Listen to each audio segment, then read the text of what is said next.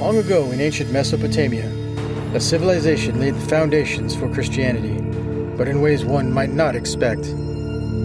Hosts Denise and Buddy Wood go on a spiritual and thought-provoking journey, uncovering and exploring some of Christianity's hidden truths.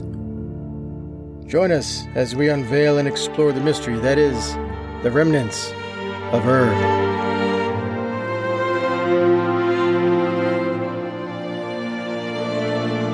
Welcome to Remnants of Ur. My name is Denise Wood. And I'm Buddy Wood. And this is episode 6 entitled The Journey. In episode 5, we talked about Abram and the religious culture of Ur where he spent his youth.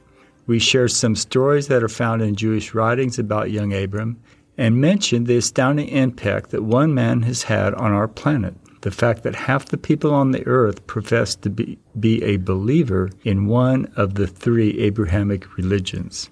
This is episode 6 and will coincide with chapter 5 of the book Remnants of Ur, entitled The Journey.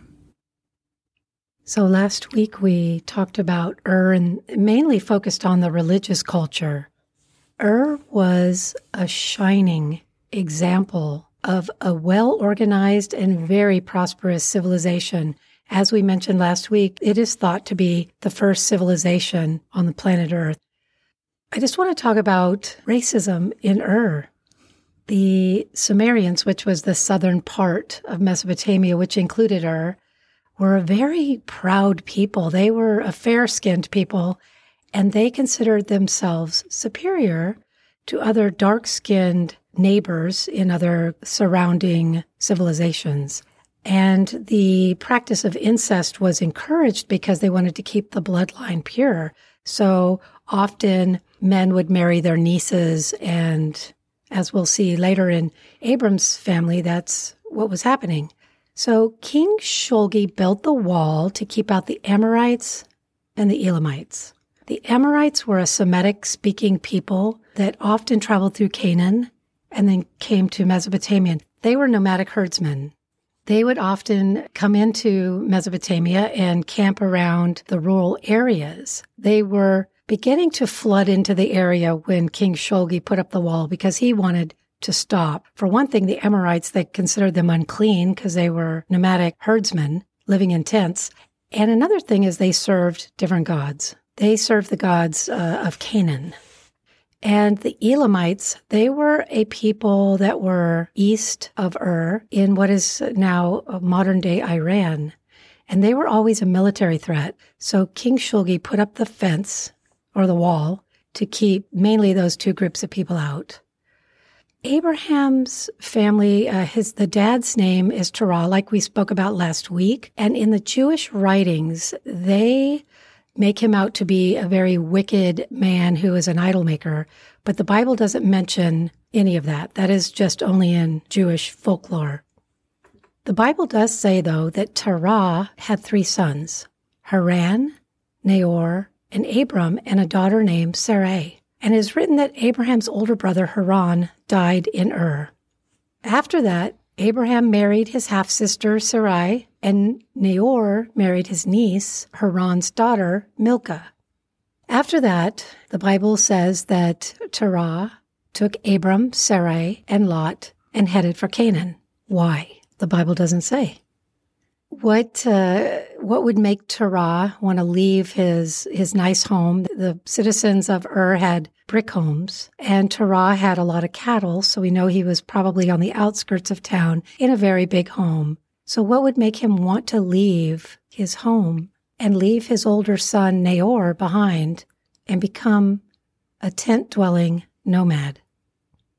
Seeking the Most High God, El, might have been one of the reasons.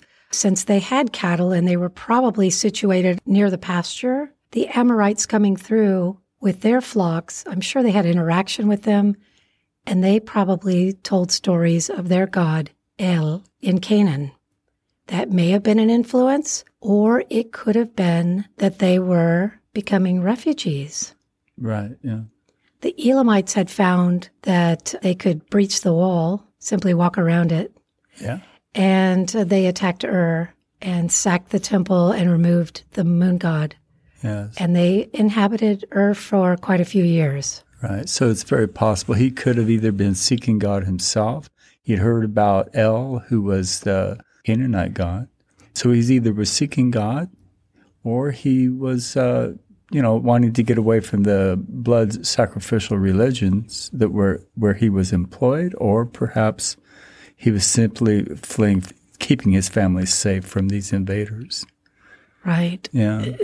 The Bible does not say. We can only imagine by looking at history and seeing what was going on during the time. Yeah. The reason that I wanted to share what I discovered from researching the cultural aspects of Ur is that as we study the life of Abraham, it is apparent that he kept many of the beliefs, practices, and prejudices of Ur. Abraham is a great example of how you can take the man out of a culture, but it is difficult to take the culture out of the man. Oh, that's very true. Yeah, and that's true with us today. As coming out of Christianity was very difficult, really, to shed some of the thinking that we had been taught. That's true. Even though we had quit going to church, we still had a lot of that thinking ingrained in us. It took a long time to get rid of it. Yeah. So according to the Bible, during their travels to Canaan, Abraham's family made it to a city named Harran. It's a city in northern Mesopotamia, and they settled there for quite some time. It may have been that they had relatives there, or maybe Terah felt a kindred spirit with the city. Harran was the name of Terah's deceased eldest son. And it's interesting that the patron god of the city was also the moon god Nana. So maybe the religious culture just felt familiar and comfortable. Who knows? But what we do know is that in Harran, Abram had an encounter with God, and this is where the journey begins. In the 12th chapter of Genesis, it is written that God spoke to Abram while living in Harran with his father. Abram was instructed to get out of his country and from his kindred and from his father's house unto a land that God would show him. God promised to make Abraham a great nation, to bless him and to make his name great. God further promised to bless those that bless Abram and curse those that curse him. Lastly, God said that all families of the earth would be blessed because of Abram. That is an interesting promise because that means God wanted to lead Abram to a place where he could shine God's love to the world. Oh, yeah. And all families of the earth would be blessed because of him. This was the great plan, and this is where it was lined out. Abram had some things to do. He needed to get out of his country, get away from his father's house. So the significance of his interaction with God, here Abram is leaving a culture of polytheism where the gods were visible because of idols. And now he's transitioning into a spiritual relationship with a single invisible entity that he recognized as the one true God. The beauty of the story of Abram is that he talked to God like God was another individual having a discussion with him face to face. It is our example of how Abraham truly believed that a God existed and can interact with humans. And when he arrived in Canaan, Abraham began to refer to God as El Elyon, the Most High God. Interestingly, the Canaanites' main deity was named El and was known as the creator of heaven and earth. So as Abraham enters Canaan, he finds some pretty significant differences compared to Ur. The terrain is mostly desert, the culture is much more primitive, and the people are a mix of nomadic herdsmen and some permanent communities. In addition to having different gods than Ur, the Canaanite religion was different in that they had a reputation for sacrificing children to their gods.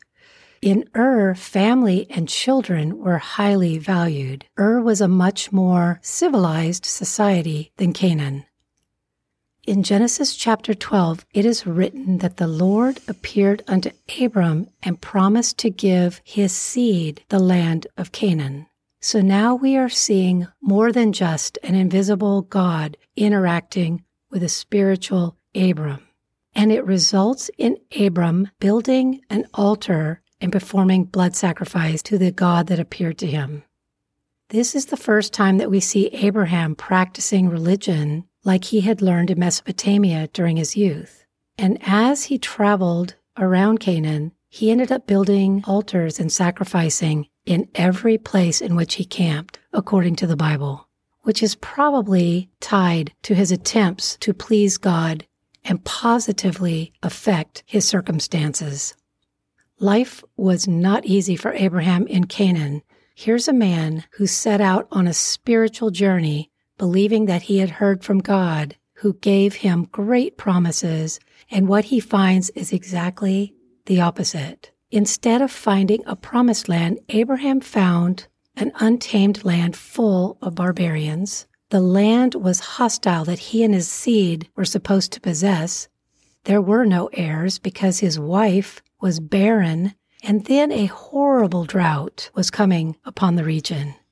Of course, Abram would resort. It makes sense to me that Abram would resort to blood sacrifice because he had learned during his youth that it is the way to please a deity. Abraham sought God to find answers, and God finally did answer with a covenant. Now, I just want to say that the story of Noah was the first passage in the Bible that God showed me as to how he has attempted to communicate with man about how to treat the animals. The story about Abram's covenant and nightmare is the second passage that God showed me, and we will talk about that on our next episode. Do you have any final thoughts? I do have some final thoughts. What's interesting to me about Abraham is the fact that he heard from God. And even though Noah heard from God and obeyed God, Abraham had a conversation with God. And that's where I get it. And I remember in the last episode, we kind of ended with hearing the still small voice of God and how it's important to listen because it's so easy to miss. And the consequences of missing that can be detrimental. Boy, and I've learned that firsthand. And I want nothing more than to be able to be in tune and to hear that voice so that you're walking with God. God said, follow me. You're my son. Well, in order to follow God, you got to be in tune. And so it's so important. So Abraham heard from God and was willing to follow God, leave everything behind that he knew, leave his family, his culture, everything that was familiar to him, because he was hearing from God and he wanted to, hey, this is pretty cool. I'm hearing from the Most High God, and I'm gonna walk with him, and I'm going to go on this journey with him because that's what he's calling me to do. And people might think he's crazy. I know that when I started to carry the cross, I told my family what I was going to do. And they said, oh, no, you don't. You're not walking through Montrose, Colorado with that cross on your shoulder. So I didn't go see my family. I avoided that part. And it was way out of the way to go anyway, so cool. But in the sense that Abram left everything he had, I can relate to him in that sense because I did the same thing when I carried that cross. I had worked so hard to have what little bit I had, and God said, okay, give that up and follow me, carry that cross across the United States. But the thing is, I had been in communion with God since the time I gave my heart to him. And when I say communion with God, I mean I'm having interaction. I'm hearing his voice. And it started before I give my heart to God. It started right after God set me free from when God delivered me from my addictions. And I can remember it was on a Wednesday night. I was sitting outside that little church in my truck, And I told God, I said, I want to give my heart to you. I want to give my life to you. I want to serve you, because I was just so thankful. And God let me know at that moment, it'll cost you everything. This ain't a free ride. If you want to serve me, you got to give it all up. All of your dreams, all of your hopes, all of your ambitions. And then you can follow me. I thought to myself, game on, let's go. I'm willing to do that. And so I walked into that church and interrupted their service. They was all singing and being happy and praising God. And I interrupted. I said, I want to give my heart to God. I probably didn't need to do that, but, that's what I thought I needed to do. And so that's what I did. So this is what really blows my mind. And yesterday we got to thinking about it and talking about it. Here it is, 4,000 years later, from the time that Abraham took off on his journey with the Most High God. 4,000 years later, we can have and do have the same relationship with God today. And God is timeless. I think the Bible says somewhere that 1,000 years is like one day to God. That is amazing. And what's even more amazing is we're entering into what Christ said. Behold, the kingdom of heaven is here.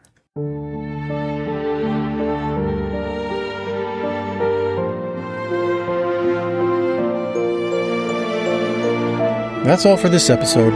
Thanks for joining us. If you're interested, our book, Remnants of Ur, is available on Amazon. If you have any questions or comments, our email is remnantsofur@gmail.com.